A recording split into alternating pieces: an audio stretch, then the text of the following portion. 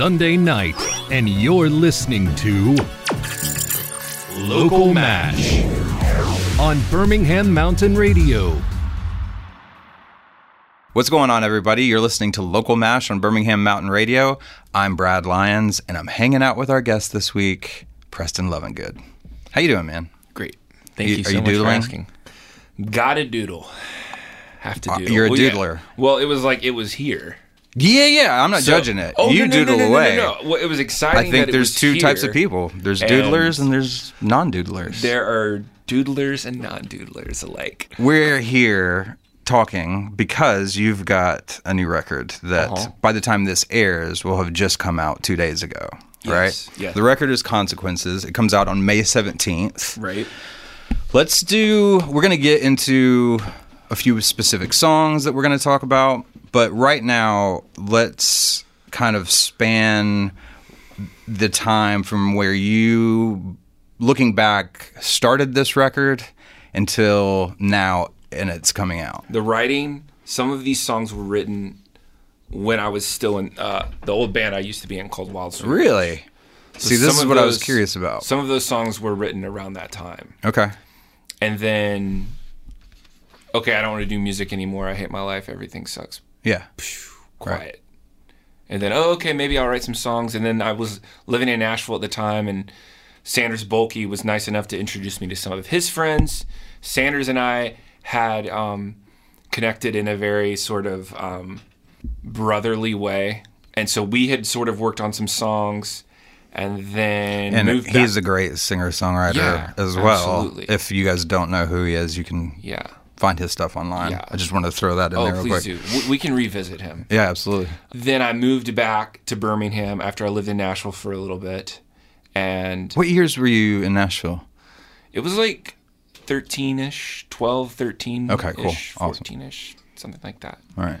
So came back. Then, had the warmth of being with Jeffrey Kane and that whole experience. Got to work with, I worked with those guys before I moved to Nashville as well. Sure. So all those songs, a lot of them had been written in 2009, 2012, 2014, 2000.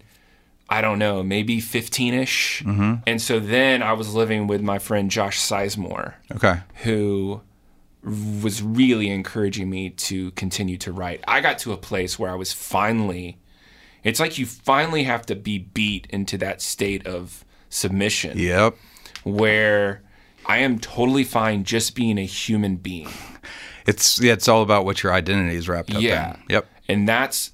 If there's any look on my face that seems stressed right now, it's because my serenity is being tested bad because it's so interesting. Like, I feel like I'm supposed to do this. Right. But it's almost like you want to ask the powers that be, like, you sure? Like, because this is really hard for me to, like, for this not to become my identity. Yeah. Because I have been on stage making people laugh since I was, like, 4 years old. Right.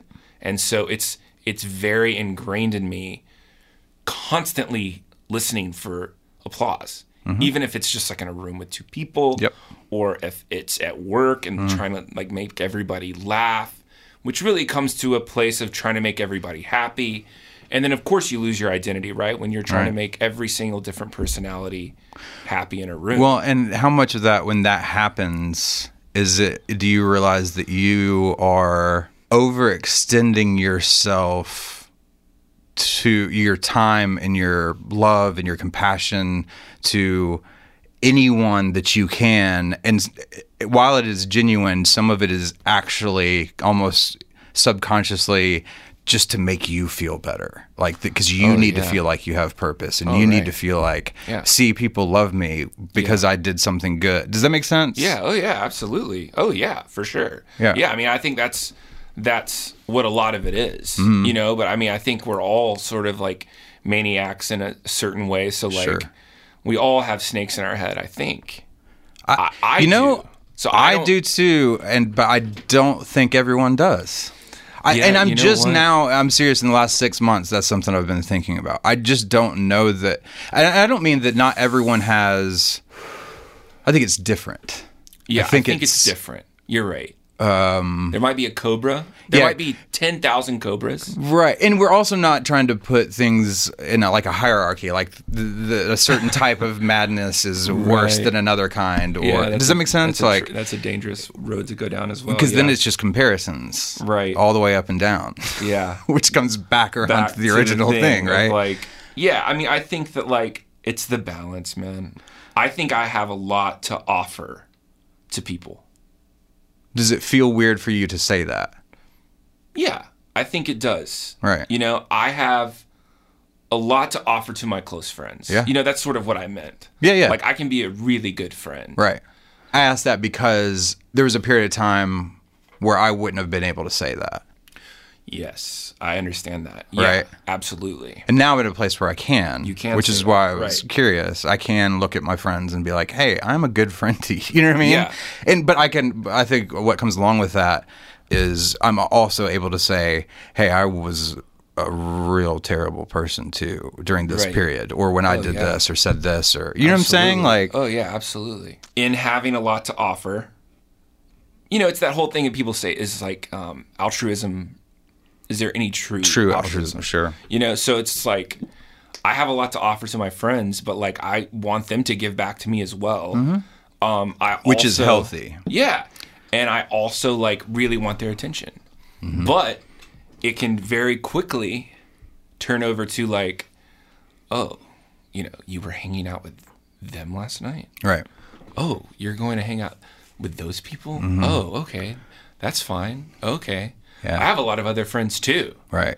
It can turn super into jealous, this codependent thing, right. which is manipulative. Can turn into manipulation and can just completely ruin intimacy with a friend. Yeah. Because it's just it's not a competition. Right. You know what I mean? It's we're not just animals here. You're fighting a fight that no one else knows they're involved in. Right.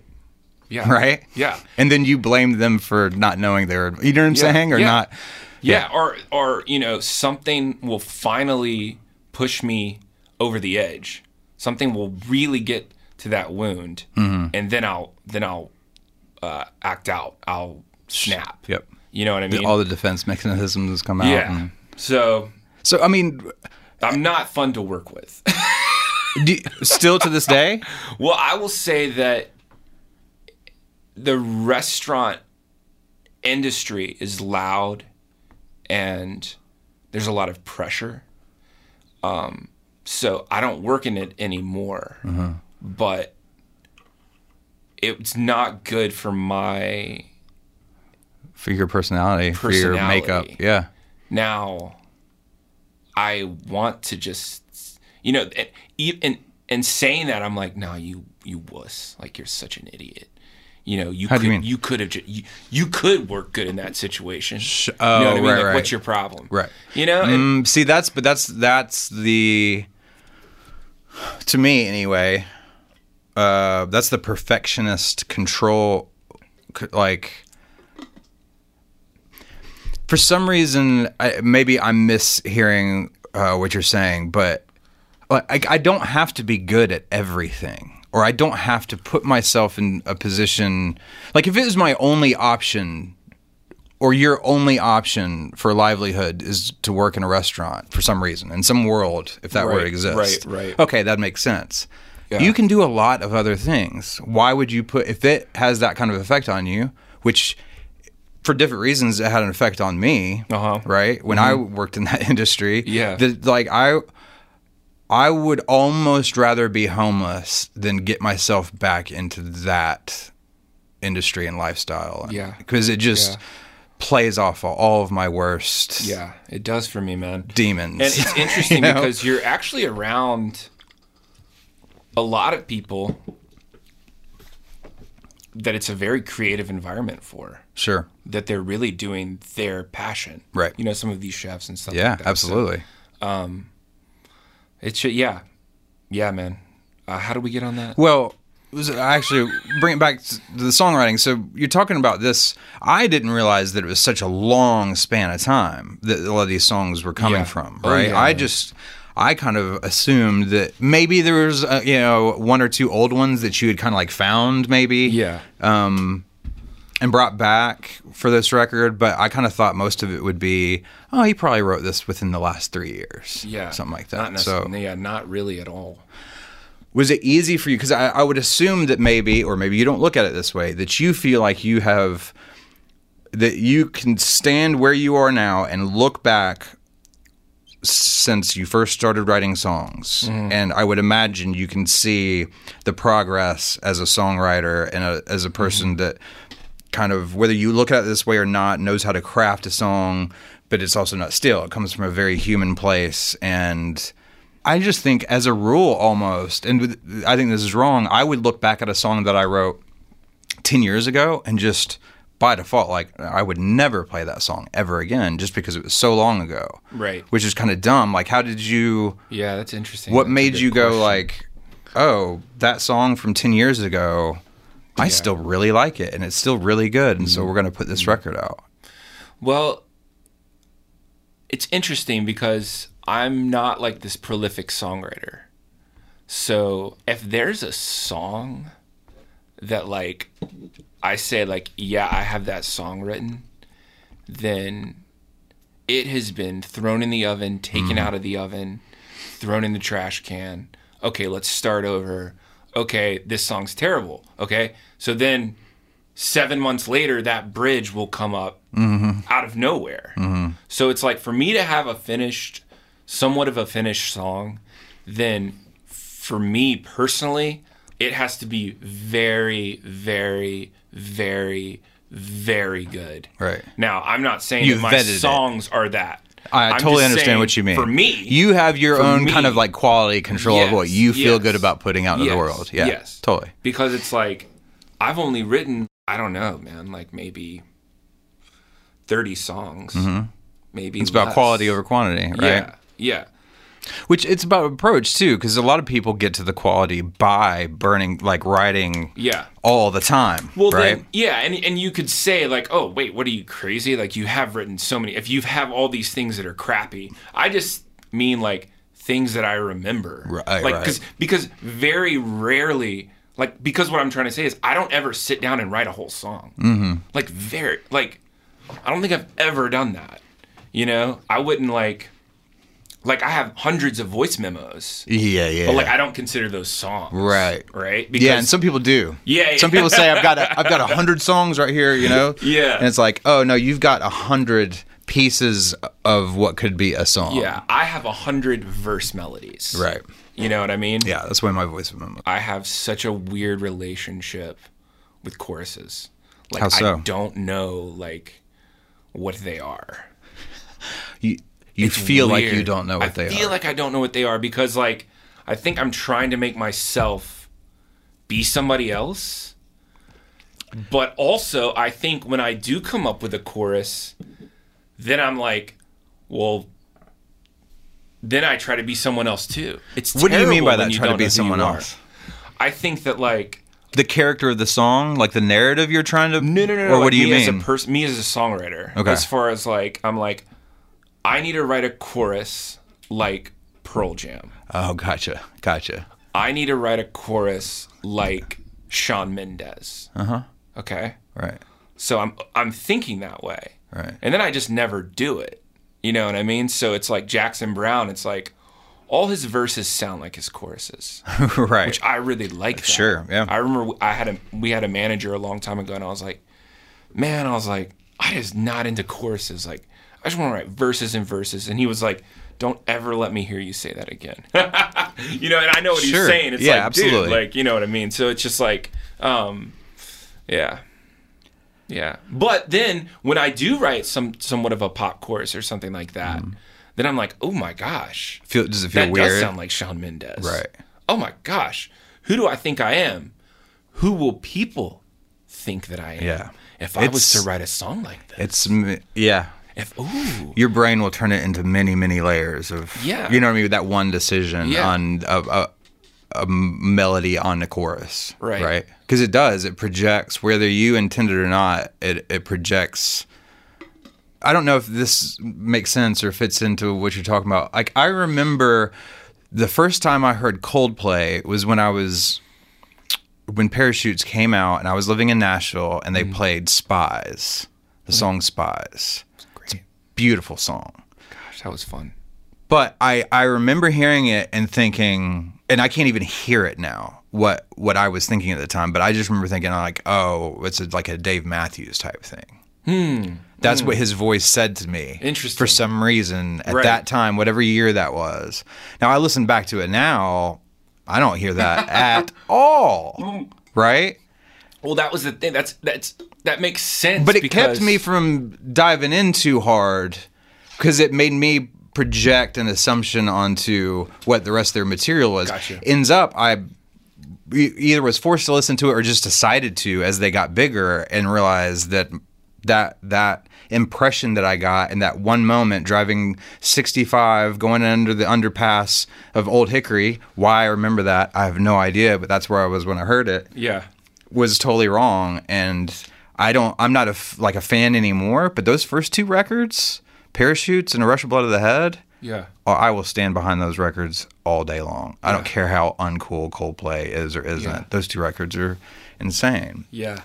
I don't think people realize that that's what happens in creative people's minds when we're going to, because it comes across as seeming self-important to worry about what people are going to think about you or how they're going to perceive you because of the thing that you put out. Oh, yeah. And right? And it can be this made-up committee in your head. Right. Obviously.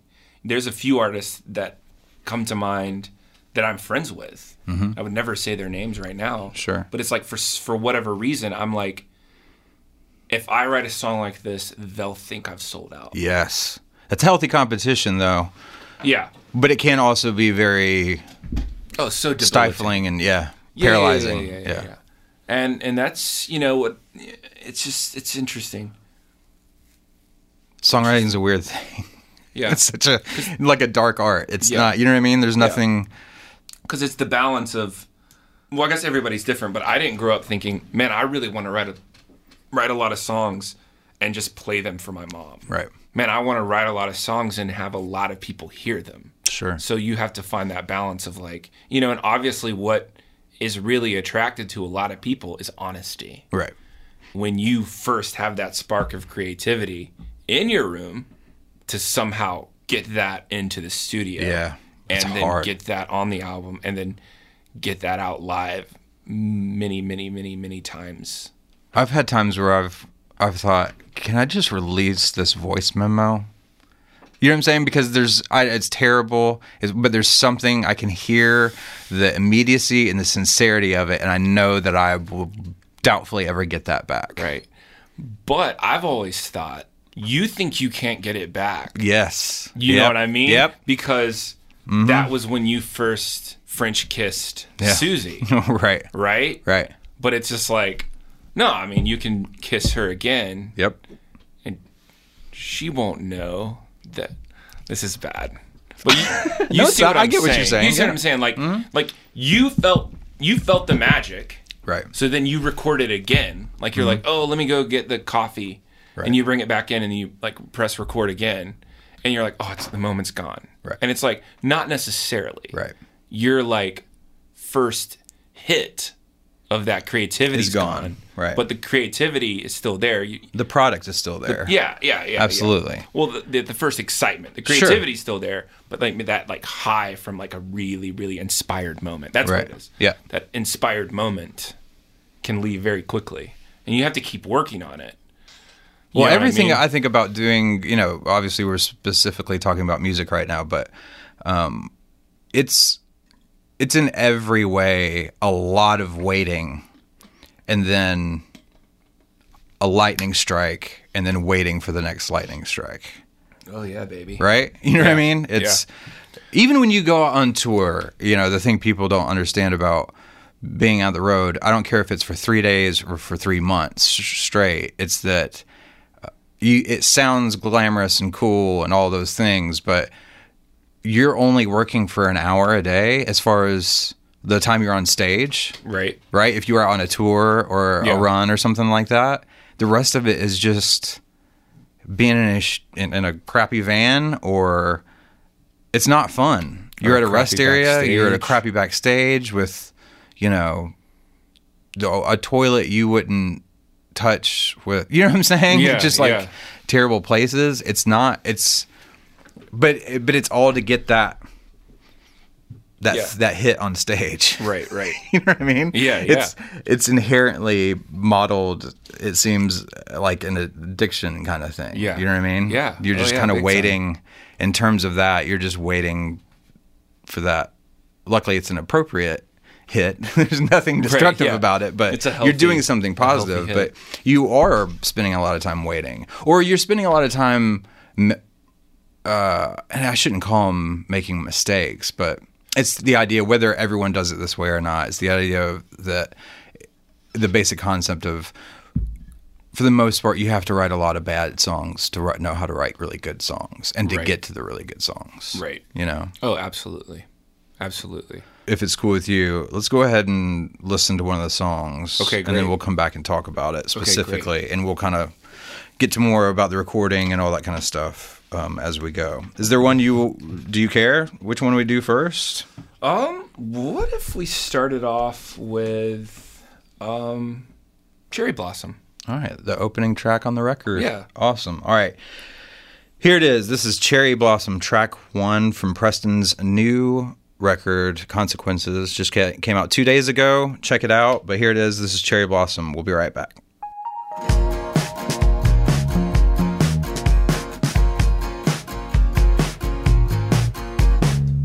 She believes in miracles, so do I.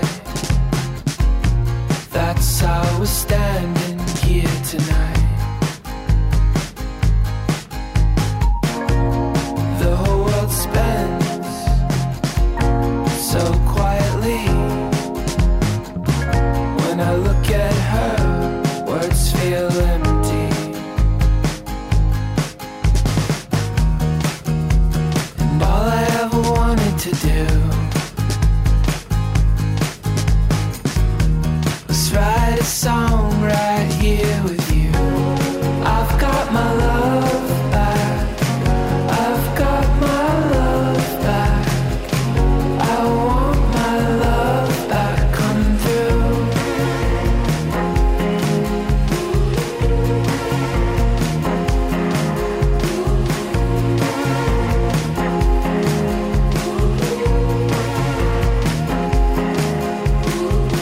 You have no idea how much work it took to be as lost, as blind as I was. That's the hardest part about her grace, is it makes me feel like I can see again. And all I ever wanted to do was have my life back here with you. I've got my love back. I've got my love back. I want my love back. Come through. I've got my love back. I've got my love back. I want my love back. Come through.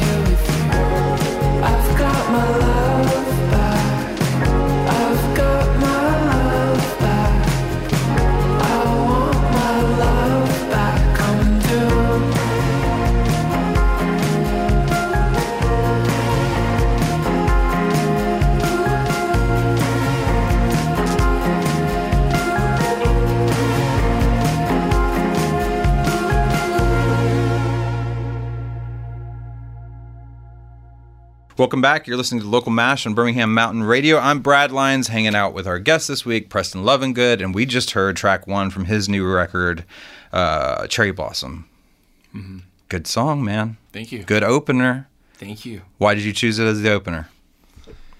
You strike me as someone that thinks a lot about track running order. I'm serious. I think that's a beautiful thing. For sure. Yeah. Well, there is that 1, 2, 3.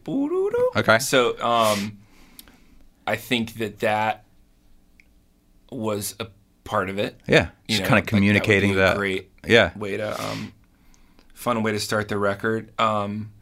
2, I think that it was the song that we actually had. Speaking of inspiration, it was the song that we actually had the initial spark of inspiration on. Okay, cool. Because when we were doing the scratch tracks for it, I had it almost as a ballad.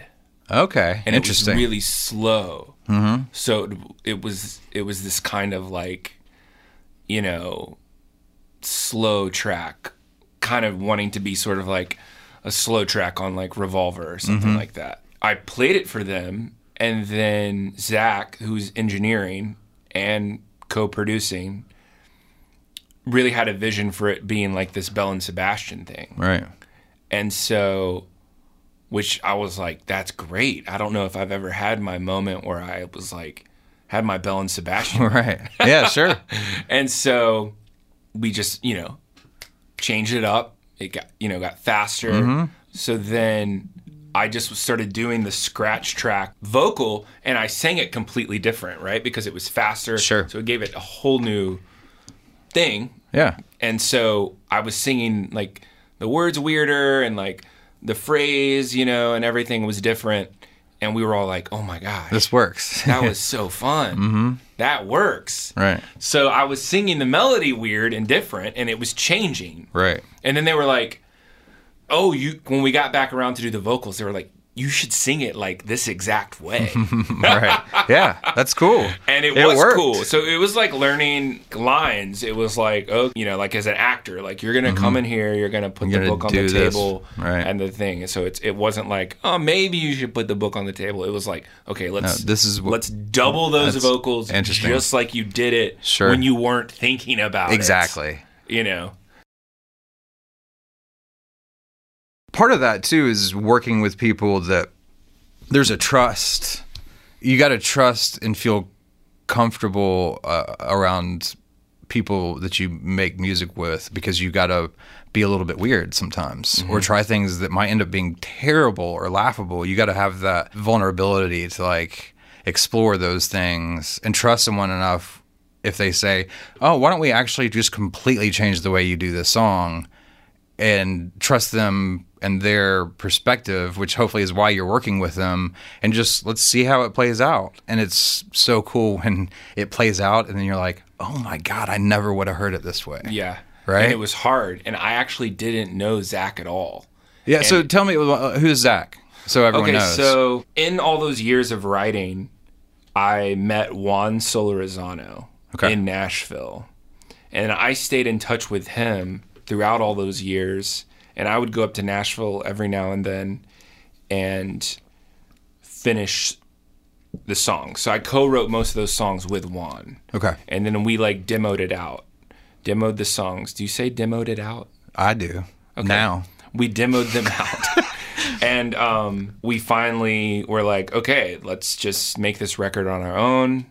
And so we were like, okay, let's get the money through crowdfunding. Right. Which was great, and that was a whole other fun experience. Maybe like a couple months into the crowdfunding, or like right before it, he was like, man, just trust me. Like, I'll take less money. We need Zach on this project. And I was like, okay, man, I trust you. Right. I trust you. And so I could be weird and bad and stupid and lame as far as like songwriting ideas go with Juan. But I had never experienced that with Zach. Right. So it was like the first day we get in there, we start working on the scratch tracks and everything like that. And that was just one of those things where I just had to let go and just embrace it. Right. And it was hard because I would show him a song and then he would pull up his Spotify and be like, man, let's try to do a national thing with this. Right. And Like then he'd be using like, really specific references. yeah, and then he'd be like, oh my gosh, let's do a Weezer thing with this. And that was so hard for me because I was like, how dare you bring other people into this? This is completely unique. Yeah, right. You know what I mean? Right. Like it's completely unique. But like it was just another example of having to let go and trust, which worked out great because he was a genius. And he was in this band called Coin. Okay. Now he produces and writes a lot in Nashville That's with awesome. a bunch of people. He's a great person, and so is Juan. And so Juan, plays with me as much as he can. Cool. And he's playing with me in New York in 2 weeks. Nice. You doing Rockwood or something, or what? Yeah, Rockwood. Nice. And then he'll be playing with us at the end of June in Atlanta, Nashville, and Birmingham. Cool. So that's who produced the record. Yeah, those two guys. That's yeah. great, man. I love the sonic consistency throughout the record without it ever feeling repetitive, or it seems to strike the balance between not feeling repetitive but also not feeling disjointed song to song. Yeah. You know what I mean? That's There's a fun. lot I of never like even thought about theme, the kind of sonic themes Yeah. throughout the record that kind of I remember the first time listening to it, and then I was listening to it last night, I think. I mean, even in my notes, like I went through song by song, and since we just listened to Cherry Blossom, for example, who's playing guitar on that? Zach's playing, you is think? playing guitar on that. Okay. So it's a really cool guitar tone. Yeah. I don't expect you to know what It's it is, bizarre. but yeah, that thanks for not asking me what it yeah, is. yeah. I hate it when people do that. Yeah, and actually I think Zach ended up adding all that himself when he was like spending some time in New York working with somebody else. So it was a very bare song. It was like very bare. Juan and I loved it that way.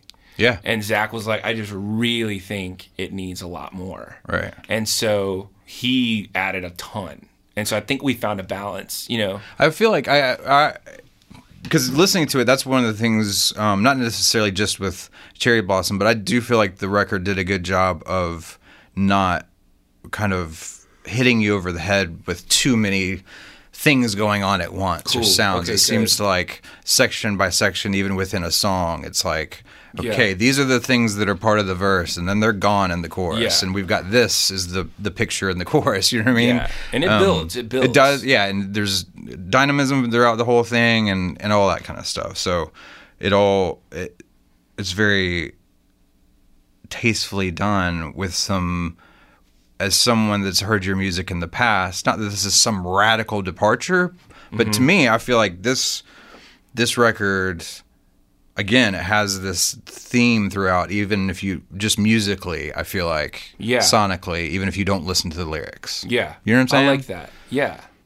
Yeah. I do know what you're saying. I haven't reflected on that, but that is really, I'm glad to hear you say that. Well, because it seems like there's a juxtaposition to it as well, sonically. Like I noticed, to me anyway, subjectively, it felt like it was a lot of. If you were to, for example, take a song, I don't have one off the top of my head, I don't think, but if you were to take a song and just strip away everything except for the core elements, meaning maybe it's, bass, drums, and a guitar or a keyboard and the vocal, right? Take out any synth stuff, extra guitar parts, whatever, and there'd be a track where it just feels so like mellow and warm and a little verby. But then the stuff that's added on top of it, whether it's a synth or guitar line, sometimes it comes in with the opposite thing, and it's kind of a ratty, kind of nastier guitar tone maybe. Right. But it's juxtaposed against this kind of like lush, warm bed of a track. Yeah. You know what I'm saying? Yeah. It never felt like, okay, this is all in on the dirt grime side. That's cool. I'm glad it. Or it was just all like, sounds like a sound design piece. It's so swimmy, right? Yeah. It's like if it was a swimmy sounding thing, it seems like you guys went in and put something that's the opposite of that on top of it. Cool. You know what I mean? That's good. So it kind of That's keeps great. you engaged in the whole thing. Yeah. Which I don't know if that was intentional or not, but that was just one of the things that I noticed. For you know, sure. Yeah. and it makes sense too when you've got now hearing how this all went. That there were times that you had one of the guys that you were working with was somewhere else, and just if he had some spare time, while he was working on another project, he'd just kick over to your sessions and mess around with some stuff. And there's a real benefit to being able to do things like that. I know, right? Do it in that way where you can. There's some things that the immediacy you need. If it's a band making a record that is just a 4-piece rock and roll band, right? Like guitar, singer, lead guitar player, bass, drums, then you probably want to get them in a room together and like capture what it is that they do and keep it simple. Yeah, maybe double a guitar here and there, or maybe we could have gotten this was a great take, but this lead wasn't that great, so we can overdub that. But for the most part, you're just working on this thing, and you need to catch the lightning in the bottle. Whereas this seems like it was a process where you got to take your time and like listen to things in different ways. Right. Like listen to a song that you wrote a different way than you would ever kind of imagine it before. Right. There's something really valuable about that for certain records. Yeah. Especially when you trust the other person who's doing the... And it can't help but come across in not only the actual songs themselves, but the production that comes along with it. You know what I mean? All right, let's get to another... Why don't we go to another song? You want to just go in order? Yeah, let's go in order. All right, cool. Well, you guys have heard this song on the show. If you've listened to us before, this is track 2 off of Preston's new record, Consequences, that is out now, and this is Everything Will Be Okay. You're listening to Local Mash.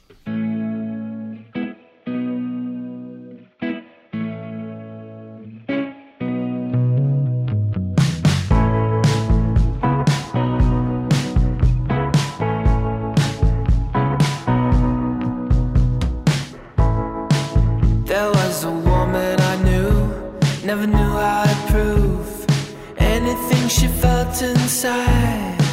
She went back home to her bubble, washed her hair in the water, said everything will be okay.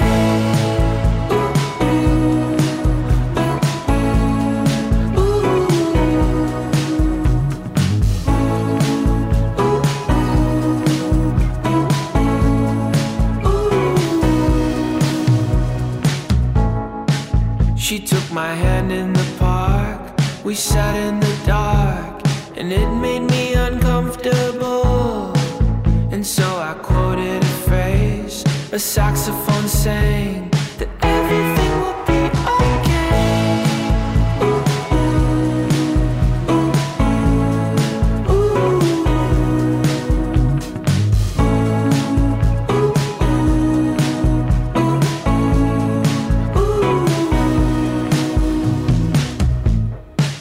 And everyone that I talk to says, careful boy, I think you're gonna wind up dead.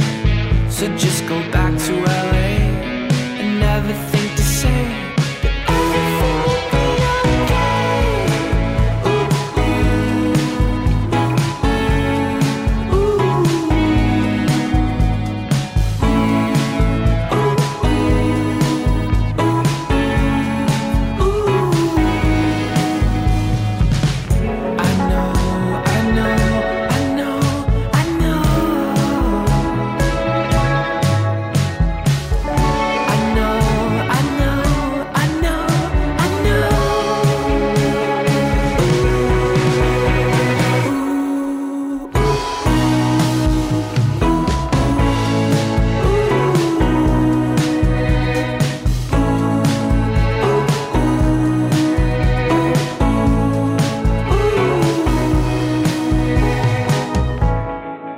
And that's the way that it goes.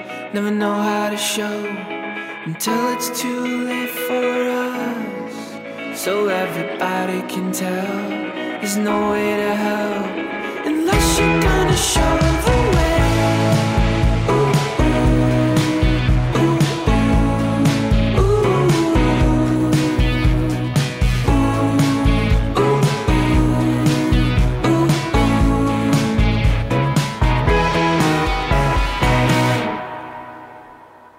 Welcome back. You're listening to Local MASH on Birmingham Mountain Radio, and I am Brad Lyons hanging out with Preston Lovingood. Yes. Thank We you. just listened to track number 2 off of your new record. It's Everything Will Be Okay. What do you remember about writing this song, if anything? When there's actually a drummer named Brad Odom in Nashville and Juan, and the writing session was actually orchestrated by Brad with the intent on writing songs for film. For licensing? Yeah, for licensing. So Juan had the guitar lick, and then Brad, this sounds like one of those old documentaries. Juan had the guitar lick, and then, which is totally true. And then Brad came in on the drums, and he had the beat like pretty like Kind of mapped out? quickly. Yeah. And then we worked on the chord structure for a little bit, and then that's one of those things too where I just started singing over it, and the whole ooh thing like was immediate. As And, hooky as hell. Yeah, the song Well, was and written to like make money. And the title line going into that vocal part, Yeah. right? Like the no lyric a cappella part. Yeah. Right, you know what I'm saying? Not a cappella. Is there a word for that? Am I blanking? When it's Which- just which 'cause part? So you do the everything will be okay, and you the ooze. Yeah. I mean that is Yeah, it's not so yeah. hooky, Yeah. Okay. Good. and yeah. leading into it is so hooky. Just that da da da da da da. Okay, yeah. You know what I mean? It's like I can't write pop songs. I don't think. I don't. Yeah. I don't have. I don't have that gift. I wish I did, but. Yeah. I don't think I could come up with that kind of a melody that's so just like sickeningly poppy and hooky, but not like cheesy. Right. Yeah. Because that's the hard thing, right? Yeah. I don't mind it being hooky, but when it's cheesy, it's like, oh Oh, god. yeah. Yeah, to try to find that balance. Yeah.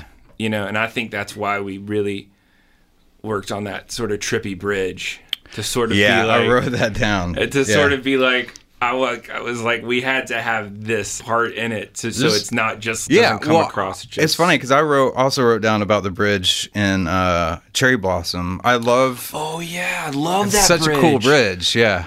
dude. I worked on that bridge for years. Really? Yes. It's cool, man. Because you know, my hobby horse that people hate that I'm on all the time is, man, if it's not a great bridge, take it out of the song. Please. Nothing will deflate a song like just an unnecessary bridge. Just do a Please middle take it eight out. instrumental or just cut to a down chorus and out. Yeah. But man, when I hear a good bridge, it makes me so happy. I love And it's good just like bridges, that's the second note I made about that song was Yeah, I just can't believe a cool we weird didn't bridge. mention that I know. bridge on Cherry Blossom, but yeah. So I mean, the thing was creative pop music. I don't know if you know. I just remember reading an early interview with Elliott Smith, and they were like, "What kind of music is this?" And he said, "Pop." Yeah. Oh, yeah.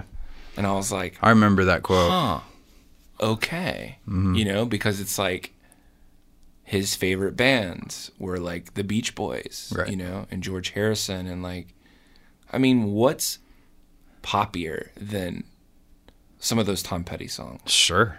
Do you know what I mean? Oh, yeah. You know, I remember hearing like an interview with John Mayer about maybe one of the Tom York solo albums, or maybe it was a Radiohead song, I forget. But he was like, this song is so good. He was like, if Justin Timberlake was singing this song, it would be number one on the charts. Right. The charts. And so I think maybe that was the case with Elliott Smith. Yeah. You could have given any of those songs to like Keith Urban or Sure. you know, It was Justin just that it Timberlake. was so dressed up in him being this sad, depressed Yeah. persona, which Which was true. was just true. And if you right? put that out there, I mean, I don't know if you've like YouTubed his live performances or something. But Oh, it's yeah. very, very sad. Yeah. It's very annoying. Yeah. I mean, the ones I've seen, I don't think I saw one good one.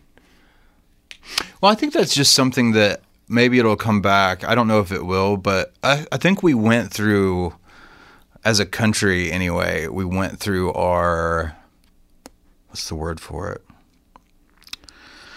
we had the 90s, the early 90s with the kind of like morose, really dark. And I don't mean that. I mean, I'm a 90s kid. Most of my the reason why I got into music was a combination of Led Zeppelin and a bunch of 90s bands. You know what I'm saying? Because I was in 6th and 7th grade when all that stuff happened. But he seemed to, I think the way he wore it on his sleeve is kind of out of fashion now, maybe, and seems a little melodramatic and over the top. Or maybe we've become more cynical. I don't know what it is, but it's interesting. But it's honest, whatever it is. Oh, it's wonderful. Right? I mean, love it. Even, from A Basement on the Hill, it's hard to get through, but like I love those songs. Sure. And what's his face? One of the Avett Brothers and Jessica Lee Mayfield, did like a cover album. Oh, I didn't know Elliott that. Smith songs. And like I think they might have all been from A Basement on a Hill. Really? And which is just fantastic. See, it's interesting because I thought you were about to take that like down the druggy thing, like as far as like this idea of like the rock star that like rips apart hotel rooms, Right. like is just that. Everybody says narrative so much these days, so I don't want to say it. But It's true. It's true, though. It is like everyone's in love a with hot that word right now. Yeah. But I guess like that Mythology. There we go, dude. Come on. that situation doesn't seem to be like interesting to people. Like, maybe it not. I don't feel like. I mean, because you think if rock's dead, if you think about modern rock music, I think about Jim James. Right. Sometimes, or I think about Jim James. Right. And so I just think about I don't view him as somebody that would like rip apart a hotel room. No. I could take him home to my mom's house. Right. Like he would be kind and he would like make the bed in the morning. And I mean, even if you take it to, I don't know the guy's name and War on Drugs, but like, Oh, yeah. that dude doesn't even drink coffee. Right. I know. I've heard some interviews You know what I mean? Like with him. Yeah. he doesn't do anything. Yeah. And like he just likes to talk about engineering and songs and yeah. So I do wonder if like the whole like I don't know, like if you think just about drugs, that thing. I mean, people will always do drugs. Yeah. And I know it's that drugs influence music. absolutely. You know what I mean? Sure. So it's just like Yeah. Well, and drugs aren't bad for everybody, right? Right. I mean, everybody drinks, but I can't drink. Right. I mean, I can. I choose not to because I don't. I became someone that I didn't want to be because I let something control me in that way. Yeah. You know what I'm saying? But I know lots of people that drink just fine and are healthy. Yeah. And you know what I mean? I don't know. Do you know Mary Carr? I don't think so. She's a memoirist and a writer and a professor. Anyway, she said, I didn't always make bad mistakes when I was drinking, but whenever I made bad mistakes, I was drinking. Yes. No, I felt the same way. Yeah. That's how I felt. And that's why I stopped drinking. Oh, that's right. I forgot. You don't drink anymore either. Because I was that's right. like, I loved it too much. Yeah. And it like very quickly became a problem. And I think that was because of a lot of issues. Sure. And the committee in my head too, even some of those same people that I think about when I'm writing songs, like tell me that I'm being dramatic. But it's just like, dude, from stuff that happened to me as a child and to neurological pathways and things like that had already been in cycle for such a long time. And then I got drunk for the first time. Yeah. And I was just like, holy crap. Like, this is amazing. You know what I mean? And so in 3 years, man, I very quickly had made many mistakes. I think I was already probably becoming a person that I didn't want to be. Right. But it did not help. And maybe like I could have like changed sooner and like, quicker if I wasn't like numbing so much. Yeah. Not that I don't numb in other ways. Absolutely. You know what I mean? Yeah. Through compulsive talking or For me, being it's a butthole. food.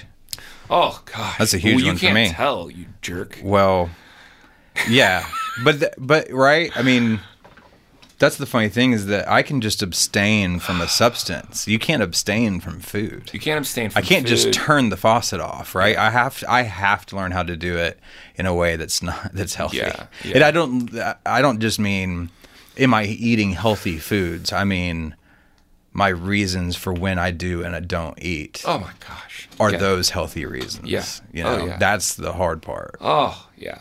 It's like, it's when the enjoyment's not even there. Because it's like, if I binge eat ice cream, it's like the best part is about going and buying the ice cream. Right. And like, it's very good. Do you know what I mean? But it's never enough ice cream.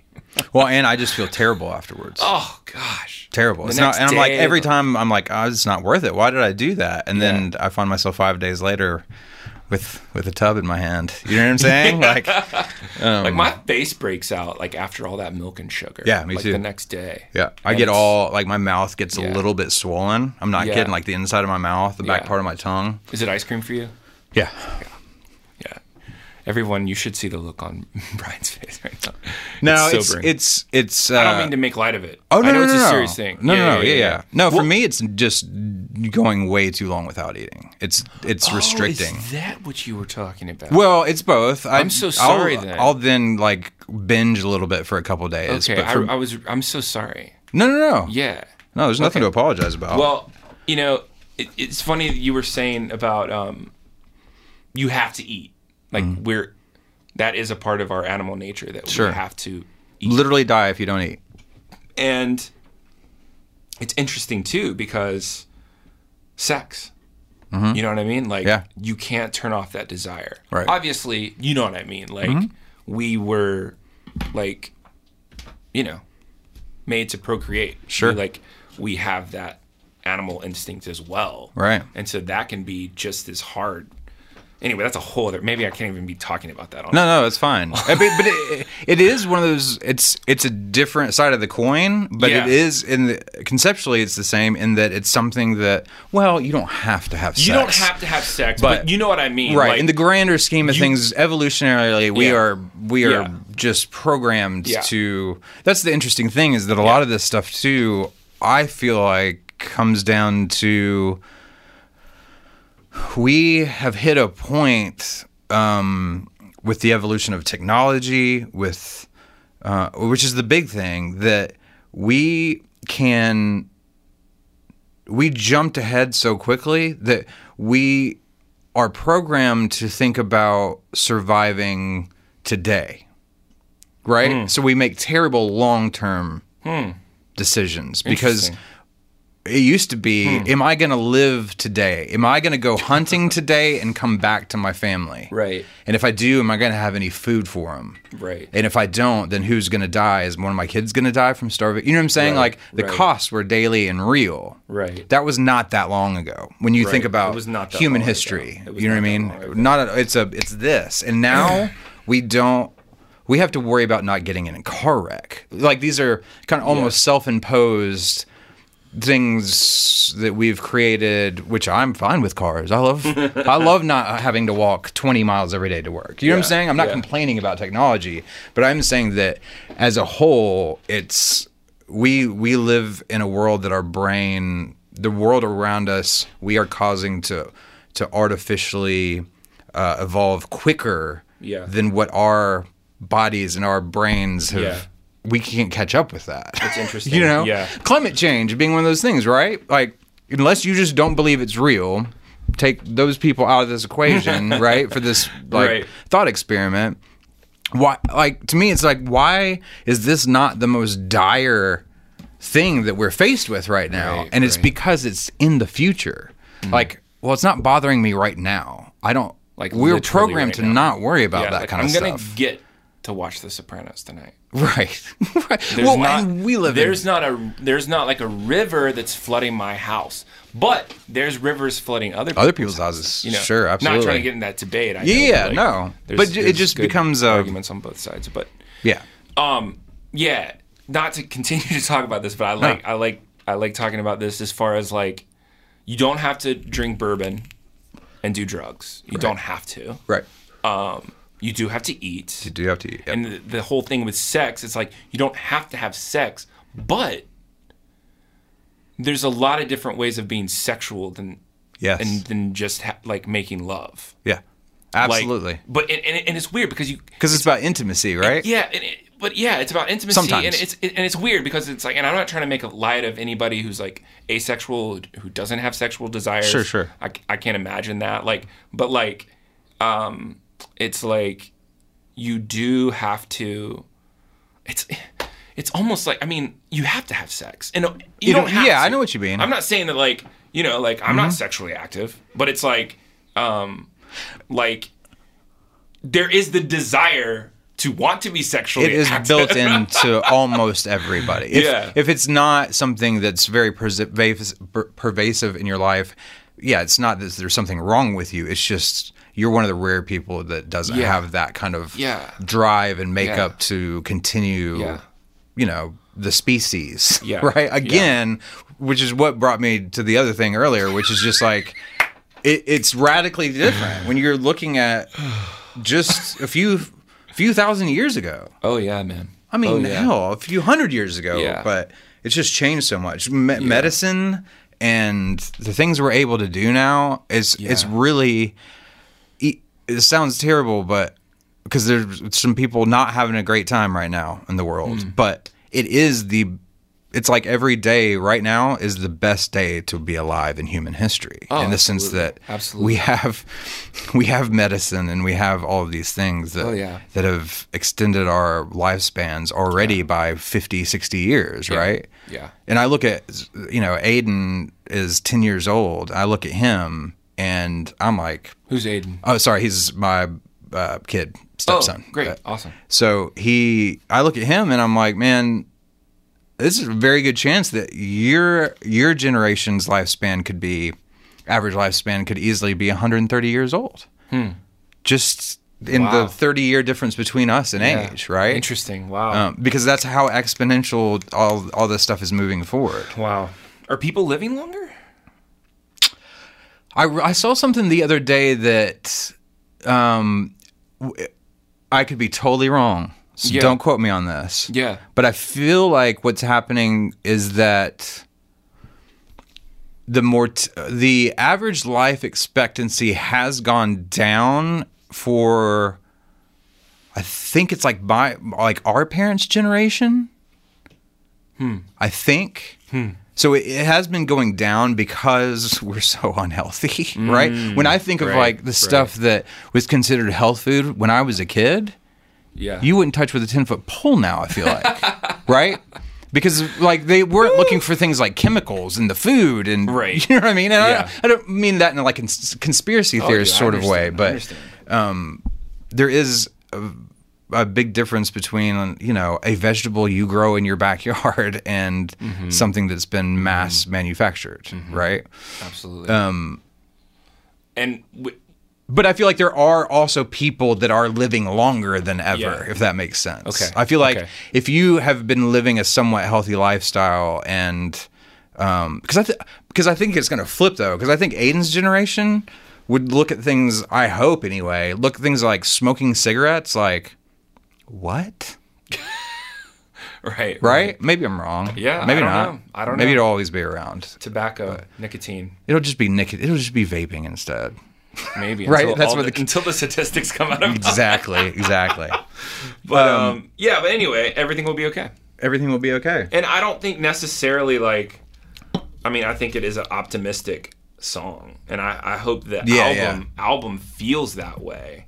But it's also a question, not to sort of intellectualize it, but I mean, it's also a question. Sure. Well, I wrote down in my notes, This is a spring record. I don't know if you do that. Yeah. This feels like a spring record to me. Yeah, absolutely. In a really good way. Spring, summer record, baby. Yeah, absolutely. All right, let's do one more song. How about that? Okay. Let's do the title track. Great. All right, so this is Preston Lovingood and the title track from his new record, Consequences. We'll be right back. It's not your mistake. It's just my forgetfulness when I don't call you back. Just know I feel bad, and I know why you love. At least I've tried to see your side. You grew up half made, like a house built with no window. Something I've always known.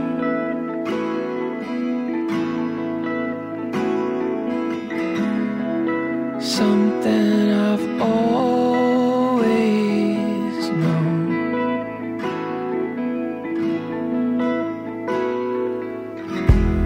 I still hate you at night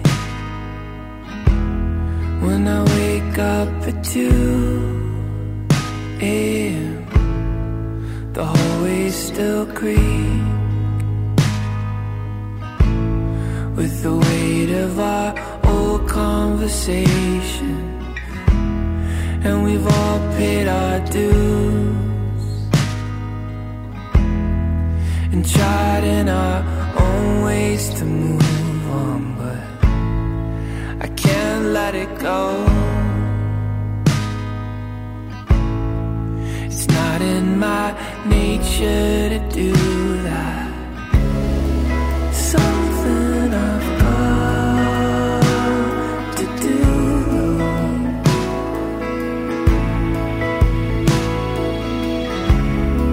Something I've got to do.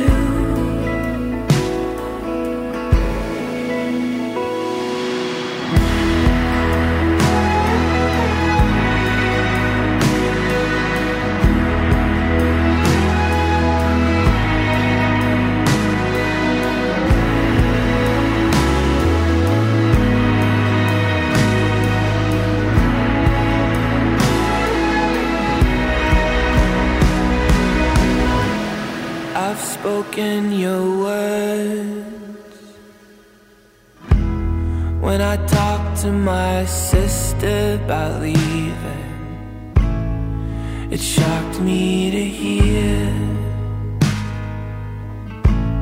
your voice coming out of my own voice, and we can't change the past, but I worry about our destiny. Is it wound like a clock? Is it carved like the lines on the palms of my hands? Something I've always known.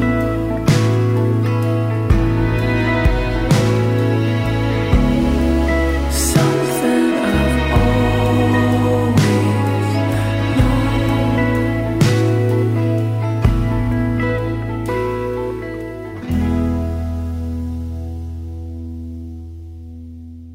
Welcome back. You're listening to Local Mash on Birmingham Mountain Radio. I'm Brad Lyons, hanging out with our guest this week, Preston Lovingood. Hey, bud. Hi. Hi. So we just heard the title track, man. Talk about the song for me. Yeah, so I mean, it's one of the themes of the record, just almost like everything will be okay as a question, is I'm asking myself that. Mm-hmm. So I'm like, okay, so these years of being addicted to love and not knowing how to be in a relationship, not saying I do now, but so what was keeping me from that? And a lot of that was a fear of divorce. So that's a theme of the record too, as in a lot of my friends were getting divorces, you know, and that was specifically written about a few of my friends, right? You know, and I think too, it's so interesting about that song "Consequences" because how old is the song? The song's actually, is that a newer one? It's a newer one. Okay, cool. Yeah, and the song was like, okay, this is about divorce. This is about, you know, infidelity. This is about what causes someone to do this. But it's so interesting. Songs like that I think maybe are about like somebody else. They always end up being about my dad. Oh, really? I thought you were going to say about yourself. About myself, yeah. Which, you know, there's a lot of me in that too, obviously. But like, it's so interesting because it's like, oh yeah, people are going to think this is a song about two lovers, you know, a married couple. Right. And then like one of my friends who knows me really well, he was like, oh man, this is a song about your dad? I was like, man, that's someone who knows you well. I was like, oh, snap, you know? Yeah. So, but dude, it's so funny because I decided last minute to make that song. The title track? What, in 3/4? Oh, okay. And when Juan and I first... so that was it written in 4/4? It was written in 4/4. Not only was it written in 4/4, but it was a song about like being in New York and like meeting with record labels and stuff and like drinking too much. Like it literally was about like post sold out or like pre sold out. Right. It was all about that. And then it was like, man, you know, like I think I should make it about something different. You know what I mean? So it's just like, that's how it goes. I mean, and that's how it goes with a lot of people. I'm not saying I'm unique in that. But the song, you know, that was one of the songs I did fight them on, that I wanted it to be as stripped down as possible. Okay, cool. We worked really hard on a compromise there. It's funny too because first of all, it's a great lyric. I love the lyric of this song. Just wholesale, top to bottom is like a really strong lyric. The whole song, yeah. But I like the fact too that it seems to be a look at relationships, or this is how I kind of interpreted it for myself. A look at relationships that is void of the kind of melodrama of youth. Right? Yeah. When you're young and you're in love and and you break up, it's the worst thing ever. It's bad. You might die. It's bad. Right? You wish you were dead. You wish you were dead. You don't know how the rest of your life's going to just... Yeah. It's bad. It's that bad, right? It's very bad. That's how it feels. You get older and it's still really bad. It's not still that it's really bad. For like 2 weeks. But you've learned that you will not die. And it sucks right now and it's going to be okay. But it doesn't mean that you're cold and callous and you don't have any feelings about it, right? I mean, you can still think back on something from your past fondly and not be obsessing over it, or, you know what I'm saying? Yeah. Like, it to me, it felt like a more genuine adult take on some of these kind of darker, not dark themes, but things that everyone struggles with. Well, yeah, it was like if the couple went out to eat before the court date and they were like, listen, I know exactly what happened. I get it. I know what I did. And and this is what I did too. Right. You know? Sure. It's, I think one of my favorite lines in it is, and we've all paid our dues. Right. I think that's just like the whole family, what the whole family can go through in something like that. Yeah. But again, anyway, that was a turn. I don't think you were trying to say all those things. No, it doesn't matter. I mean, it doesn't matter. What were you saying? I was just saying that what. Yeah. I tend to. In some cases, I don't want to know exactly what the song's about because I want to be able to put myself into it. You know what I mean? Absolutely. And that's what I think was trying to say, and maybe did a poor job. Is just that for me, that's how the song felt. It felt like a. I mean, it's emotive. It's all of those things. Yeah, no, work it out. Tell me what you think. But the lyrics seemed to be more adult. It seemed to be more. I've been down the path a few times, and while it's just more realistic in a way. Yeah. about life and relationships and screwing Yeah. things up and Yeah. and needing to be forgiven and being able to forgive other people. Yeah. You know what I mean? Yeah, I know yeah. I'm painting with a very wide brush, Yeah. but that's it Give me felt more like detail. that to me. Give me more detail. No. Yeah, I got you. Yeah, no, I appreciate that. I mean, that's what we were going for. I co-wrote that song lyrically with my friend Paul, and he sent me a bunch of lyrics, and it was like, I was like, oh my gosh, yeah, this is exactly where I was heading down Right. this path. It's like he knew exactly. He was there for me during this writing process, and it's like he just knew exactly what I was What you wanting wanted to do. him to send me, Right. you know? And that was just another example of letting go. Like, Right. just as much as I didn't want Zach to like pull up the National when we were trying to cut a song, which by the way was extremely helpful. Yeah, right. Like, just as much my tendency to not want to have that there was my tendency to not want to ask someone to help me with the lyrics, because the lyrics, that's sort of like my that's your- like melody and lyric. That's like my precious little baby. Right. And so, but I could not do it. Like, I started having panic attacks about death that were so bad, and they haven't left. As in, they have gotten farther and farther away. Sure. But whatever happened then, like whenever I do get stressed now, all that death stuff comes up. So it's like I've recovered from it, but like sort of not. Yeah. As far as like I still have that certain anxiety that happened during that time. Sure. And it was like I was meditating, maybe really just praying, and like I had this image of like a piece of paper that was like covered in magic marker, so you couldn't pick it up. Like it was just so Oh, weighty. yeah. Wow. And I was like, this is my brain right now. Yeah. Like, I can't finish this album. And I have to go to Nashville in January. Right. I can't like these. It's gonna be. I wish terrible. everyone could see how big your eyeballs are right now. Just Like, it is literally going to suck. yeah. Because if I can't get behind the lyrics, then I don't care about any of the other stuff happening. Yeah. And so we had sent out a demo on our email list or whatever, and of a song called PTL, which is on the album. Right. And he texted me. I hadn't talked to him in a while. He works for NASA in Virginia. And I remembered that he was a writer, and he texted me, and he was like, man, like, I really like this song. And I was just like, instantly, I was like, dude, thank you so much. Do you want to help me finish all the lyrics? And so I sent him all the demos, and he sent back pages of stuff. And like, you know quickly if you're going to like a lyric or not. Yeah, yeah. And I was like, holy moly, Mm-hmm. this stuff is great. So we got to have a lot of fun doing that. It was like during that ice storm. Oh, yeah. And so I was able to like really feel like a poet and a writer. You that walked day. away. Just Walked it's away.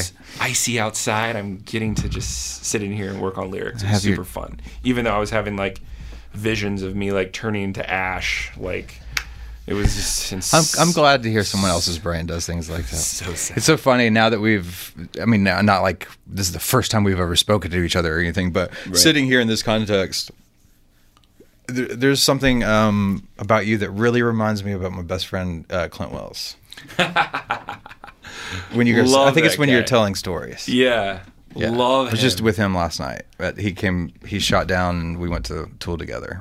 He's great, man. I love I it. actually was just texting with him because I was needing a guitar player, and but he's busy all summer, Yeah. which is great. That's awesome. I'm so happy for him. Yeah, man. He's the best. He's my brother. I love He's him. hilarious. He is super funny. Super smart. Yeah. I love hanging out with him. So let's talk about, we've listened to 3 songs off the record. It's coming out May 17th. May 17th. Or it came out May 17th. I Came keep out. forgetting that we're time traveling right now, but came out 2 days ago. So it's up everywhere. It's on iTunes. It's on, up everywhere. I know it's already up for pre-release on Yeah. iTunes. I saw that. It's up everywhere. Please download it. Please. Yes, please do. Make me so happy. Don't be a jerk. Like, you don't have to like it. Just download it. Just go like swipe, download, and then listen to it. And if you hate it, great. Tell people you hate about it. I mean, Go on Facebook, make like a post like, this is the worst thing ever because of all these reasons. Right. And I'll be like, dude, totally agree. I'm with you 100%, bro. Yeah. Seriously, go download it. How many times have you downloaded something that's trash? Right. This is not going to be trash. Just This is download not it. trash. No, we don't need to beg for it. Come on. It's a great record. What about live? Are you going to be doing some shows, Burpee McBurperson? I will be. I will be playing in New York at Rockwood May 28th. Cool. So if you are listening and you live there, or if you don't live there and you know people that live there, Tell them. tell them to come there. Yeah. And then Birmingham Workplay, June 22nd. Awesome. The High Watt in Yeah, Nashville, in Nashville. Yeah. June 21st. And then the Earl, June Nice. 20th. The in Earl. Atlanta. I haven't been there. in Hell some yeah, dude. Woo. I haven't been there in many, many years. I haven't heard that name in a long time. Well, man, are you taking a band out with you for the shows? Absolutely, yeah. So Do you know Juan's who gonna the band is? Juan's going to be able to come with me to New York. My friend Matt Brennan has been playing drums, and Molly Pardon's been singing. Oh, cool. And Robert Wasson has been playing bass. And, Nice. James has been playing keys. Great band, dude. Yeah, man, it's been super fun. It's got to be exciting. It is exciting. Good deal. Yeah. So thank you. Thanks for having me. Thanks for always supporting the music too. Yeah, man. It's easy to do. Thanks for continuing to put it out. And I mean that sincerely. I don't. Thank you. Not just because we're doing a radio thing. I don't mean this in a. I don't do this because I make tons of money doing it. Right. Right. You know what I'm saying? This is a total. I believe in it, and as cheesy as it might sound, I love that BMR gives me 2 hours a week, Dude. and then now a podcast and all that kind of stuff to have Yeah. people like you on. So. You can tell that it means a lot to you, and that's really special. Well, I'm glad. I hope that it's sincere, or it comes across as sincere, because it is. So, thanks for doing what you do. Is there any information? Like, is there a website they can go to? Yeah, PrestonLovingGoodMusic.com. Perfect. Got dates and everything on there. Got the dates on there. Yeah. Perfect. Instagram handle is Preston Loving Good. Good deal. I Yeah. can figure out how to use it. Talk about source of anxiety and stress. I just. Holy crap, dude. All right. Cool. Well, let's wrap this up, and Okay. we can keep talking later. But Okay. thanks for listening, everybody. You're listening to Local MASH on Birmingham Mountain Radio. It's the only place left to go.